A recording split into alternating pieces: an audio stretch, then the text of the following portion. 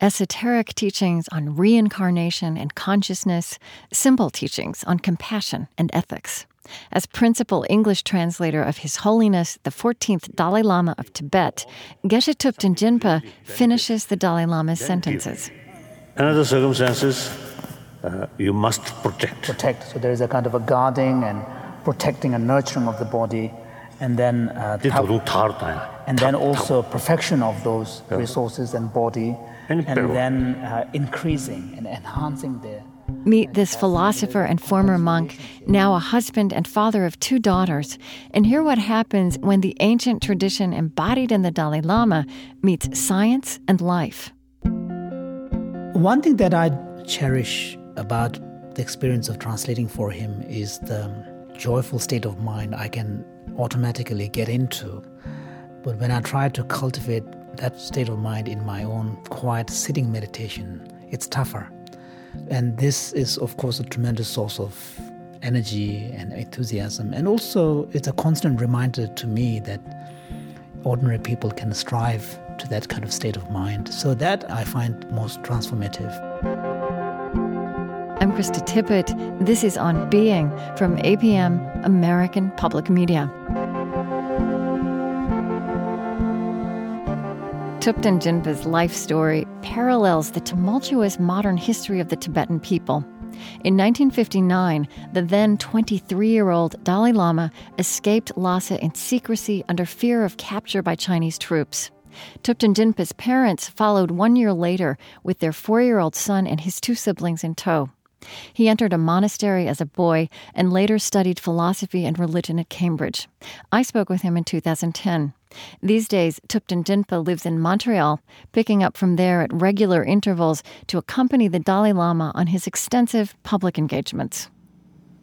I know that you were too young to remember that flight from Tibet that you went on with your parents and following His Holiness, but I wonder if you grew up with a sense from that experience of what Tibetan Buddhism meant, or a sense of a special responsibility to this tradition because of that life experience?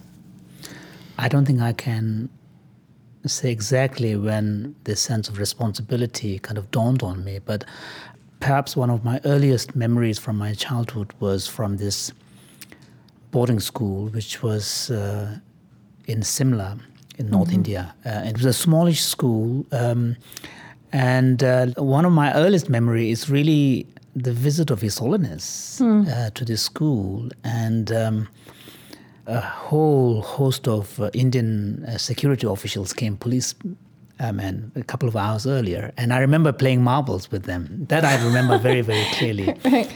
It was a big deal for the school, and fortunately, a boy and a girl was chosen to offer him traditional Tibetan white scarf, and I happened to be chosen as the boy. I don't know why, but after His Holiness had this ceremony and we were walking, from one place to another, across the entrance outside, I remember actually walking, holding his hand. So these are the kind of very, very early memories I have. I wonder what place His Holiness had in your imagination, even from that young age. Looking in from the outside, he is such a complex, there are all these aspects to what he represents and who he is, right? Sure. On the one hand, he's a national figure of the Tibetan people. Sure. On the other hand, he is a reincarnated Lama. On the other hand, he is, as he likes to say, a simple Buddhist monk. Did you think of him as human, divine? I mean, can you put that into words? Because I don't think there's an equivalent in I think it's very West. difficult to really kind of fully articulate the complexity of, a Tibetan, someone like myself. Even after all these years of working for him so closely, to really describe the full range of the complexity of, my relationship with him and my perception of him. Even at a very, very early age, I remember very, very clearly that there was on my part a tremendous kind of, a sense of connection with him. I don't know why. Maybe, as a kid, I saw him as a father figure, or, and partly, he's got this wonderful smile, and which probably for a young kid is very comforting.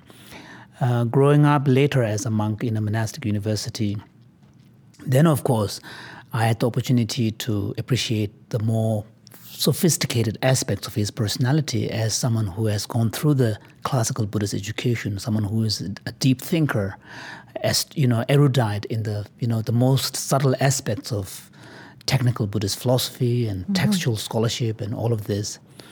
Of course, as Tibetans, there is a kind of a mythic dimension to our relation to His Holiness, because he's not just an individual person. He kind of represents a whole institution of the Dalai Lama. And in a sense, we, at some subconscious level, in the person of the Dalai Lama, we kind of bring together all the inherited wisdoms of the successive Dalai Lamas. And so there is that mythic aspects of, at least, my perception of him, which brings a certain richness. And then later, of course, I had the opportunity and honor to be able to serve him, much more closely as his personal translator. And then, of course, you read about the descriptions of the Bodhisattva in the scriptures, but it's very rare you see one. But when you see someone like him, whose entire being is dedicated to the welfare of other sentient beings, and who does it day in and day out, and so that was for me very, very, very inspiring, actually. I mean, much more so than his sophisticated, refined philosophy. I would like to talk to you, just even with this image you just gave of debating in monasteries, and didn't you enter a monastery at the age of 11, is that right? Yes. Yeah. That's a whole layer of Tibetan Buddhism that is unknown in the West, and also there's no space for that to find expression in the Dalai Lama's public appearances. So I would like to draw you out a little bit on that. As you say, that His Holiness belongs to this, and you belong to this vast, in part, very esoteric, metaphysical world. Just for starters, for example. You've pointed out that meditation is an English word, and that the word meditation, that everyone knows now, in fact doesn't carry all of the nuance. In some ways, when you see terms like meditation become popularized, it sort of becomes a victim of its own success. The fact that it gets to be popularized means it has become mainstream, but on the other side, you have to pay a price for this. So going mainstream involves some process of kind of reduction where it sort of somehow ends up in this lowest denomination. So in the popular image, people tend to immediately think of meditation as someone sitting quietly, emptying the mind. But if you look at the original Sanskrit term, bhavana, and the Tibetan term, gom, from which this term meditation has been kind of being used now as a translation, bhavana has the connotation of cultivation. It's like cultivating a field. So there is this connotation of cultivation. And the Tibetan term gom has the connotation of familiarity, a process of familiarity. So, and meditation can be, as His Holiness often points out, analytic, where it's not simply sitting down and quietening your mind, but it can actually be a process where you use kind of discernment and move from stages and stages to kind of, in some sense, uncovering layers and layers. So there's to get to a knowledge that's being acquired. Yes, acquired. exactly. But also meditation can be, simply stilling the mind. So, of course, when we use in the popular English context, we use the word meditation, all of these nuances get left out. But it's probably part of the process, and at some point, the nuances will come back. Because in the end, I agree with the famous Wittgensteinian dictum that, the meaning of a word is its use.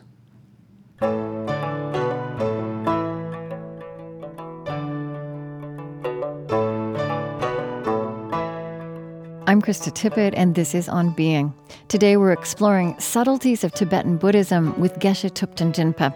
He's a philosopher, former monk, and, since 1985, principal English translator and interpreter of the Dalai Lama. He's created a project to bring Tibetan Buddhism's classic texts into the world's languages. He's also involved in teaching and research at McGill University and at Stanford. And Thupten Jinpa is chairman of the Dalai Lama's Mind and Life Institute. This is an ongoing global project that brings scientists and Buddhist practitioners into dialogue with their very different approaches to human consciousness and knowledge. Tell me about the knowledge that comes through meditation. What? Well, it's not simply. The Tibetan tradition is a very complex tradition, and in some sense, one of the main things that people have to bear in mind is that when people are kind of encountering a tradition such as Tibetan Buddhism, it's very different historically from, say, any of the monotheistic traditions that you see. In the West, particularly in the West, through history, a process has taken place where there has been a kind of a gradual separation between spirituality or religion, and then you have science, which has even further kind of, now confining more and more to a worldview where your understanding of the world is based on what you can directly perceive or what you can infer on the basis of what direct experience can show us. So this kind of separation between science and philosophy and spirituality has not occurred in the context of Tibetan tradition, Tibetan Buddhism. So Tibetan Buddhism is kind of an entire worldview. Now, because of that, you cannot look at Tibetan Buddhism and say, this is religion. For the same reason, you cannot say this is philosophy, or nor can you say this is science. Of course, certainly not. But within that tradition, you have all the elements. So amongst training involve kind of incorporating all of this, integrating all of this. So philosophy, philosophical inquiry is driven by some kind of understanding of, kind of ethical motivation and aimed at some kind of spiritual goal of, enlightenment or whatever you may want to call it, perfection. So that makes the training of a monk very, very sophisticated because you have to, study all these aspects, the relationship between our perception and the world, and the distinction between true knowledge and a mere belief and assumption. How does a language and thought relate to the actual reality? I mean, these are very, very esoteric questions. But there is that link that, you're right, has been severed, decoupled in the West between knowledge and goodness. Sure. You've also said that the Tibetan tradition then provides a novel response to this ancient Greek question of why knowledge doesn't translate into action. And what you just said helps explain that in fact the things are never separated to begin with? Sure, partly that, but also partly in the Eastern tradition. It's not just Tibetan tradition, but also Indian tradition, in classical Indian tradition in general. There was always the role for meditation. And meditation can be seen as a kind of the link between kind of intellectual conscious knowledge and its translation into behavior. Right. So the idea is you can begin with knowledge, but knowledge needs to be totally integrated into the being, into the very personality of the person, so that what comes out in response to a given situation would be something that is ethical, truly ethical, and the right thing to do. And that integration can be achieved through a process which we will call cultivation or meditation. As I remarked before, His Holiness the Dalai Lama's public teachings are very simple. Yes. Of necessity, and yet he carries this weight and authority that transcends the words. Sure. And so what this helps me understand, and I was realizing this as I was reading you also in preparation for this, is that the experience of him is not just of the stripped down teachings, but of the fruit of the teachings. Yes. Right? Yes. Of the cultivation. Sure. Of this very complex tradition. Sure. Yeah. a very compelling thing about him is that when he talks about, issues like compassion and sense of caring for others and recognition of the oneness of human family, there's a kind of a note of conviction that comes through, partly through his body language. Yes. And that's why it's very powerful. It's almost tangible. Yeah, exactly. As it's much almost as kind it's of verbal. visceral. And the fact that he embodies these is what makes the interaction with him, even in these large public events, very, very powerful.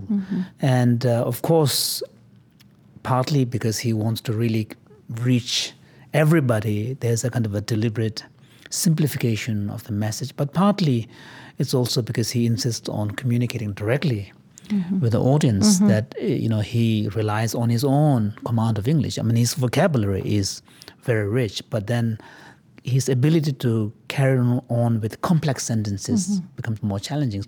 I mean, when you sit there and listen to him, it all seems very, kind of common sense. But on the other hand, I would argue that it's the commonsensical nature of his general talk that is most profound, because in a sense he's making us think and not take for granted these things. For example, like one of the kind of memorable things he has said is that the fact that the kind of actions of affection, actions of love and caring do not make headlines is because we take them for granted. Right. Which suggests that we expect people As normal. to behave in that manner. The fact that killing and violence makes headlines is because we don't expect normally people to behave in that manner. Yes, and but when they do, we are shocked. We And become very confused by... Exactly. And he is suggesting that by not being critically reflective, we sometimes let ourselves driven by headline news, and the sad casual kind of byproduct of that is that people become cynical, thinking that we're such a horrible species. Whereas he's saying that this is the opposite. The fact that they are sensational, that they are news making, means that somehow in some way we don't expect fellow human beings to behave in those manners. So these kind of things are very powerful, actually. I mean, he's questioning many of our everyday assumptions, and he's saying, no, don't take them for granted.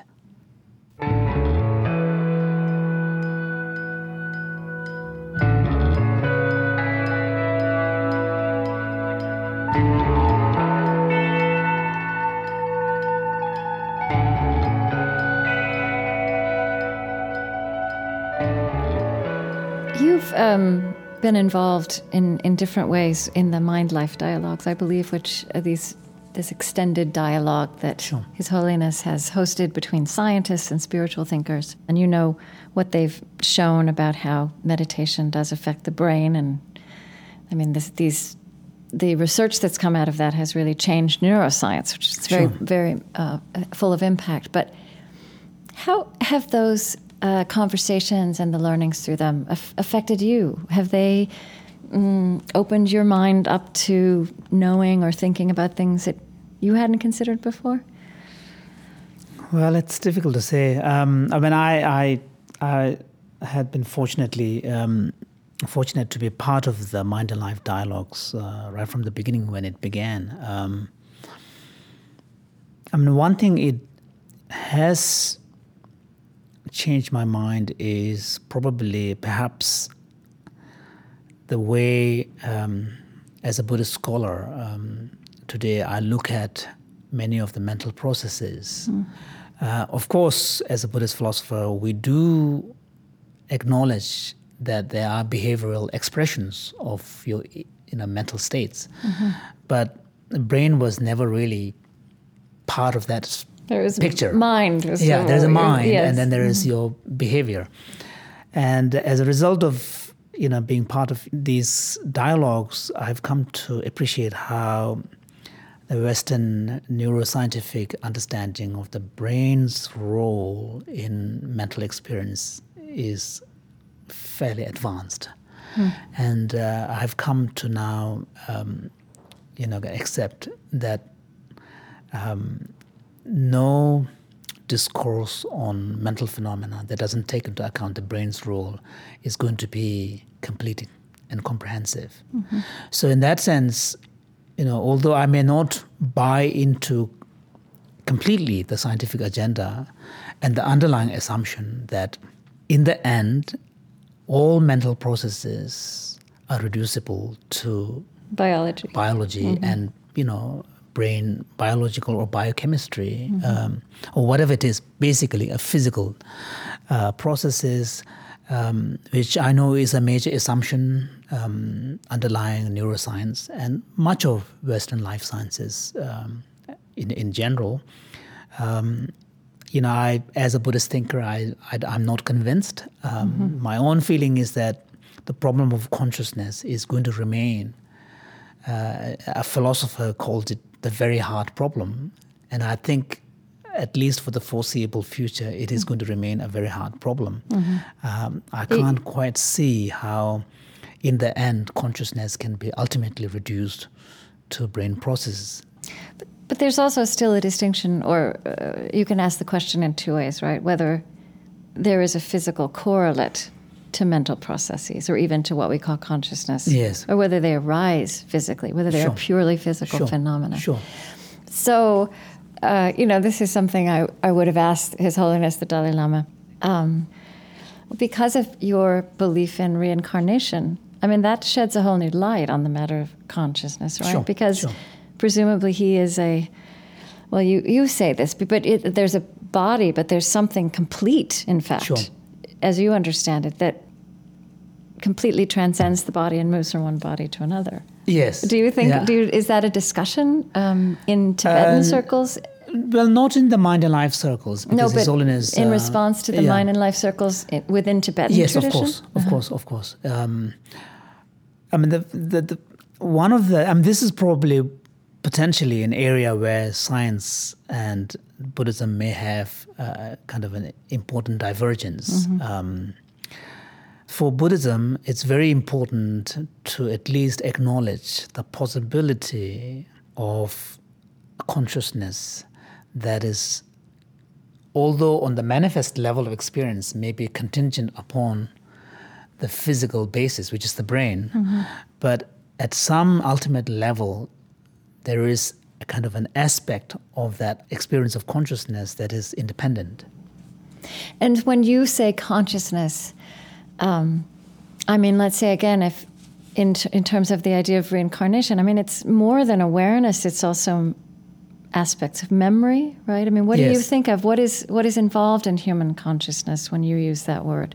I think at a fundamental level, consciousness, maybe the term consciousness, even in the English usage, there's a certain ambiguity. Sometimes we refer to consciousness in the sense of being self-conscious. So sometimes people would argue that the animals like rats are not conscious because they have no self-consciousness. But sometimes consciousness... I'm not sure how we know that. But yeah, exactly. But sometimes people tend to use consciousness in a much more general sense as a way of contrasting consciousness from inanimate material object. Right. So therefore the ambiguity sentient. Of the term, sentient, ambiguity of the term exists in English as well as in the Tibetan equivalent. But to put it very crudely, by consciousness, in the Buddhist philosophy, we mean this primary phenomenon which give rise to all the more evolved conscious sensory and thought processes. So consciousness can be seen as a kind of a primary awareness, which is a kind of a basic property of a sentient being. Now, many of the more conscious part of that experience of mental life, say specific memory of a place or a person, or a very kind of, technical knowledge of certain things, these are very contingent upon experience of what you have. Which may be rooted in a body, right? But the underlying that all of this mental experience is, to use William James' terminology, a stream of consciousness. There is this kind of continuity underlying all of this. And it is this stream that Buddhists would argue gets carried over from life after life. And when it passes on, it goes on in a very, very rudimentary, basic level, but at the same time it has all the capacity of expressing itself, into a more evolved form of consciousness. So just because you have experienced something in this life doesn't mean that you're going to be able to remember everything in the next life.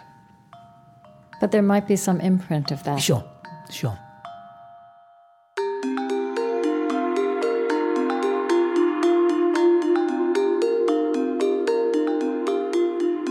It's true of Thupten Jinpa, as he said about the Dalai Lama, that his physical presence adds another layer to the experience of his ideas. And you can see that for yourself. We videotaped my hour with him along the edges of a conference on happiness with the Dalai Lama at Emory University. And it was a very different yet equally interesting experience to be on stage with Thupten Jinpa in his role as interpreter. Find links to these videos on our website, onbeing.org. There you can also find out how to subscribe to our podcast on iTunes. On Facebook, we're at facebook.com/onbeing. On Twitter, follow our show @beingtweets. Follow me @Krista Tippett.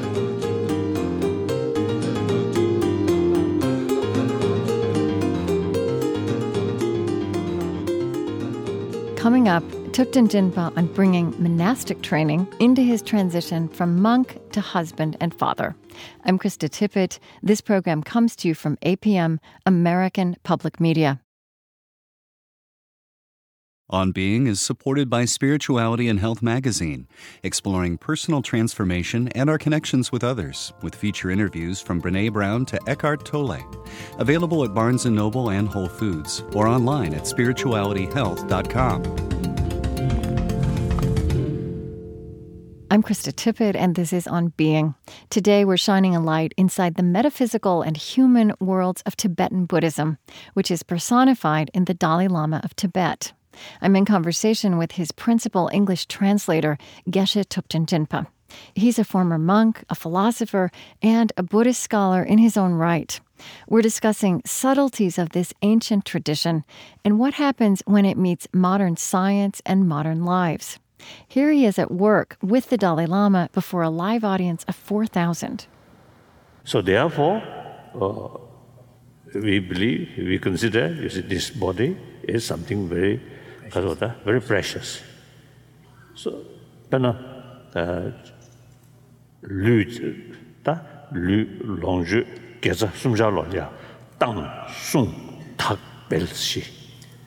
for example, there's a Buddhist practices that involve one's relationship with an attitude towards one's body, one's material resources, and also one's collection of virtues. And in the connection to all of these, there are different stages of practice that involve, first of all, kind of letting go, and then the second under stage, different circumstances. Under certain circumstances, we have to. The circumstances are such, you see, give even your body, your organ, something really benefit, then give.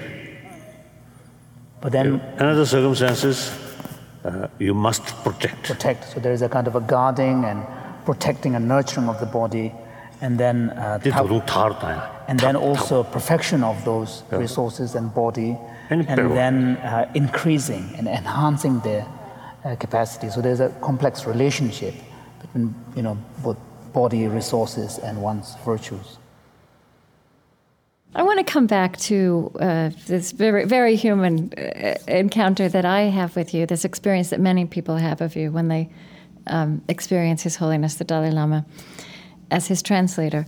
But I have to say, having observed that a few times in a few different places, it feels much more like an intimate conversation that's happening between the two of you. I've even heard people describe it like a marriage, that you're completing his thought before he finishes his sentence. And, it's more than just you interpreting words. And it feels like a friendship as well. Sure. Just going back to the story you told me about the awe you had for him, which I think that also comes through too, that a great reverence comes through. But what is that like then, to develop that relationship with this person? I think when I'm actually on stage assisting him as his interpreter, I actually kind of lose the sense of time. Fortunately, because I've served in this capacity for now over 25 years, in many instances, it's not so much that he needs interpretation, but it's basically, he's thinking about something and he starts a conversation, and my role is to simply follow through the, kind of follow that through that thought to the end, yes. And then when he is struggling for a word, simply to suggest, so that his struggle for the word doesn't stop his flow of thought. And that has been primarily the kind of the role that generally in the public events. But more technical nature, say like at science conference, then there will be a lot more interpretation. In my case, often I'll be hearing something that he had already said before, but every time he says it in a completely different way. It's very fresh. And the fact that, he truly lives it makes a huge difference. And the sheer joy of his personality, that person, that makes the experience very, very... for me, I'm almost in a meditative state when when I'm translating for him. But it's a joyful meditative state definitely. In which there's laughter as well. Yeah, definitely. Yeah. I suppose perhaps I was fortunate enough to establish this close working relationship with him when I was in my monastic years, and perhaps there was a sense of collegiality, of kind of camaraderie, as kind of fellow monastic members. And in fact, when I finally left the order and met him as a lay person, the first thing he said to me was, of course, as a senior member of the monastic community, you have to understand that I was very saddened to lose someone like you. And then he said, but at the same time, I know you well, and I know you have thought about this question very seriously, and you haven't taken this decision lightly. So he said, I trust your judgment. So that's the person he is. And it's interesting. What is interesting about His Holiness is that what are opposing characteristics in normal human beings, you tend to see them converging in him. Because normally when you see among religious people who are pious, people who are very, very devoted and self-disciplined, they tend to be also quite intolerant of others who don't meet up to their standards. And I saw that particularly with His Holiness, that this was completely lacking. When I was a monk, I was never really pious. That was never my cup of tea. I was studious, I was, curious, but piety was never really my cup of tea. So, and His Holiness gets up at 3:30 in the morning. I even have difficulty getting up at 5:30 or 6. So for a monk, that is fairly late. And but I never felt being judged by him. Even when I was a monk, that somehow I wasn't living up to the standards that a monk was expected to be. Right. And so this is amazing thing about it. And another thing is that normally when you see people who have tremendous self-confidence, then humility is not really part of their characteristic. With a powerful self-confidence comes a certain sense of pride and arrogance. Again, in His Holiness, his arrogance is completely missing. He's at a personal level very humble, but at the same time, tremendous self-confidence. Yes. So this is an interesting juxtaposition of what generally can be contrasting kind of, characteristics. And one of the things that amazes me is that he has this gift to be fully present, when he's talking to someone. And it doesn't really matter whether the person in the room that he's talking to is the president of the country or whether it is just an ordinary person. The way in which he treats just none of these mundane considerations, have any role. I mean, that is an amazing, kind of quality, because it's very, very difficult. And another thing is that in him, you know that Tibetans particularly, adore him, right. worship him. One could argue. But none of this goes to his head. He remains humble at a personal level. So these are what makes it amazing for me to have this opportunity to work for him. After all these years, my affection for him, my admiration, my respect, even my sense of awe remains undiminished. Yeah.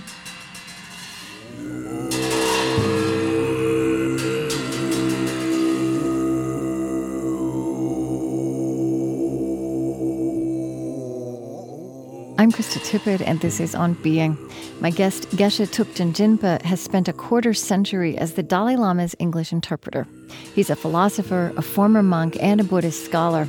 And he's become a close collaborator on the Dalai Lama's dialogues with scientists and on his English language writing projects.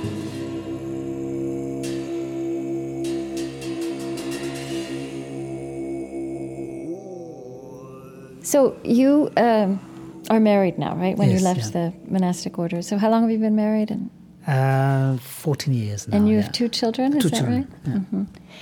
So I heard this, where did we read this? Anyway, when we were researching you, a question and answer with His Holiness, and someone asked him about anxiety and stress. And he said, well, even monks and nuns are caught in anxieties, and my advice is to live simply. And he said, my translator, Geshe Thupten Jinpa, can answer that question better. He was a monk, now he's a father. As a monk, he slept peacefully. Now as a father, his child wakes him up when he's asleep. I do wonder how, one thing that occurs to me is that maybe as a parent, you also have a different insight into the longings and the stresses that people bring when they hear his teachings. Sure. And that this life, even I know I read about that he gets up at 3:30 and meditates for hours before every day. That I have children do that. It feels like a dream. How has that changed you, formed you, made you a different Tibetan Buddhist and a different colleague to His Holiness? I think you're right. One thing that surprised me a bit was actually how challenging relationships can be, actually. Although as a monk, we live in a community, there are relationships, but relationships are more that of teacher to student and to fellow monks as, colleagues. And, then we have, within the monastic community, the setup is we have smaller families within which we live together. But none of the challenges that we have, in any given social context where there are more than 2 or 3 people, there's always going to be some challenges in the context of relationships, because that's, what we are. We're human beings. Mm-hmm. But what surprised me a little bit was how actually tougher it was to have actually a marriage partner and to live in a truly, sharing life. That was tougher. But on the other hand, I truly feel grateful that I went through the monastic life because the discipline it taught me, and also, and it may sound strange, but a certain degree of emotional independence I found tremendously helpful. As a married man? As a married man, so that you don't dump all of your baggage on your spouse. Mm-hmm. And somehow when your spouse is annoyed or angry, that somehow to be able to relate to that in a more compassionate manner so that you don't take it personally. So that, and also it has partly to do with the kind of compassion training that we go through in the monasteries, putting yourself in other people's shoes and trying to, kind of enhance one's empathy. So these kind of things, the best way I could describe this is some degree of emotional independence, so that your relationship is not completely this kind of needy and this clingy and grasping. So that I was very happy to see that, that my monastic years really helped. And also this basic discipline that I, as a monk, that I was able to bring into my life. But at the same time, what was very, very valuable as a layperson is the sheer joy and also the headaches that comes with being a parent, And His Holiness, of course, when he talks about cultivation of compassion, he says that because of the biological factor, women are, in some sense, have greater propensity and greater sensitivity to others' pain. Therefore, there needs to be more women in the public role, particularly in the leadership role. And so, something similar to this is what I experienced as a father, that there is a certain visceral feeling of love and compassion to your children that as monks probably it will take ages to cultivate. That, as parents, these comes very naturally. And you can see that especially when the children are young, as they get, now my two girls are kind of teenage and preteen, so it gets more complicated. But especially when they're very young, their needs are very real and their needs are very urgent. Yes. And their needs are for now, And so one thing I noticed is that in the parental love, the quality of unconditionality is very powerful.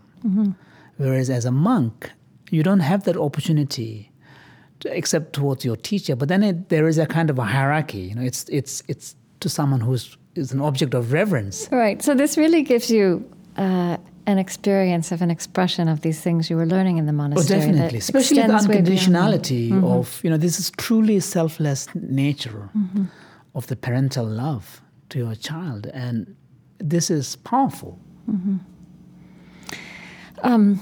What comes to mind as the most unexpected and formative experiences you've had as translator? This is my last question. Well, that's one thing that I do cherish deeply about the experience of translating for him is the quality of the joyful state of mind I can automatically get into when I'm there. But when I try to cultivate that kind of state of mind in my own quiet sitting meditation, it's tougher.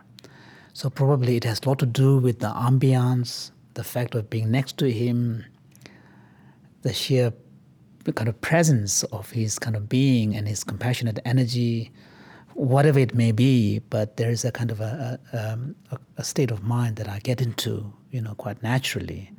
And this is, of course, a tremendous source of energy and enthusiasm. And also, it's a constant reminder to me that ordinary people can strive to that kind of state of mind. So that probably, for me, I find most transformative part of my work for him. But also, the other part that I truly value is the opportunity to assist him very, very closely on some of the books that have had huge impact on the wider world. For example, Ethics for the New Millennium, yes, which is an attempt to articulate and envision what a secular approach to ethics would look like.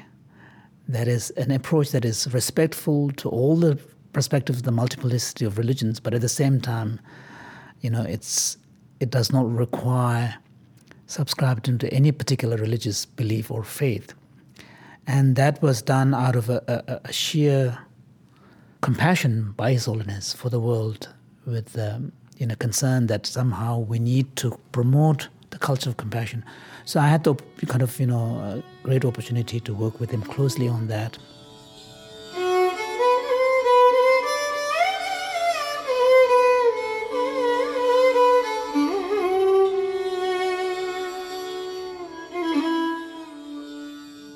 Another book that I assisted him was the book that told his story of many years of engagement with science, scientists, universe in a single atom. For me, the most compelling part of that book, in addition to personal stories, is the overarching theme, which is the need for taking compassion to be central in human motivation and not forgetting that science is one among many human activities that are ultimately aimed at betterment of humanity. Somehow that ethical consideration that underlied, the whole scientific revolution in the early days must not be forgotten. And how the scientists, particularly as in the field of biogenetics, they are now creating new realities which human beings never confronted in the past, which has huge implications for the survival of the species and the world as a whole.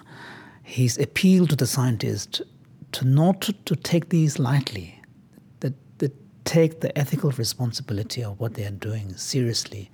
And then just recently he finished a book that I assisted him on, which tells his story of more than 50 years of engagement with other religious traditions, and it's towards the true kinship of faiths, how the world's religions can come together. And again here, one of the powerful chapters in that book is the argument that despite all the diversity in the doctrinal beliefs and the metaphysical theories underpinning those doctrinal beliefs, when it comes to the prescription of how to lead a good life, an ethical life, there is a tremendous convergence across all the major traditions. And these traditions were divided across time, across geography, across culture, across language. And all of these prescriptions, in the end, comes down to compassion. Compassion is the foundation of moral teachings for all the world religions. And I think this is a powerful message that people in the religious world, as well as the secularists, need to heed. Because if this is true, and if we can convince ourselves that this is the foundation of all of our value system, and compassionate nature is a key aspect of who we are, then we will tell ourselves a different story. And if we tell ourselves a different story of who we are, then the chances are that we're going to try to act in accordance with that story. So, and I think I feel tremendously privileged, because as an ordinary person, I will never have a chance to have that kind of outreach to the world. But by serving him, for these books, I really have an opportunity to at least contribute to this process. So these are what I find, deeply transformative. Yeah. Well, Thupten Jinpa, thank you so much. Thank you. Yeah. It's a joy.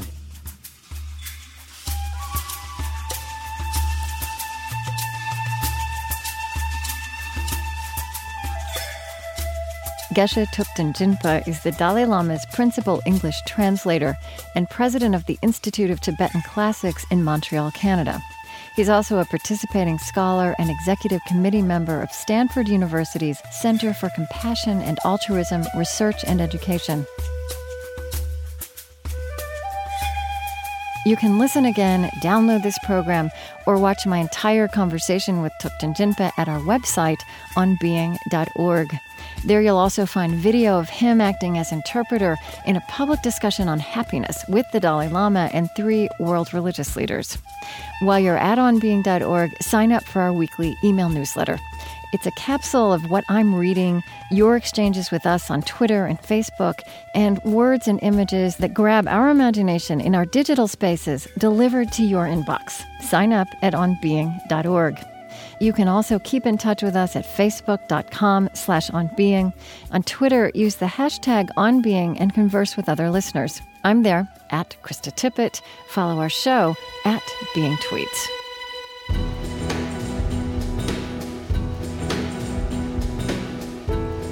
On Being, on air and online is produced by Chris Heagle, Nancy Rosenbaum, Susan Leem, and Stephanie Bell. Special thanks this week to the Center for the Study of Law and Religion at Emory University. Our senior producer is Dave McGuire, Trent Gillis is our senior editor, and I'm Krista Tippett. On Being is supported by the Ford Foundation, working with visionaries on the front lines of social change worldwide at fordfoundation.org. And the Luce Foundation's Henry R. Luce Initiative on Religion and International Affairs. On Being is extending its reach throughout America with support from Lilly Endowment, an Indianapolis-based private foundation. Next time, Greg Boyle, the fascinating and inspiring Los Angeles priest behind Homeboy Industries. Please join us. This is APM, American Public Media.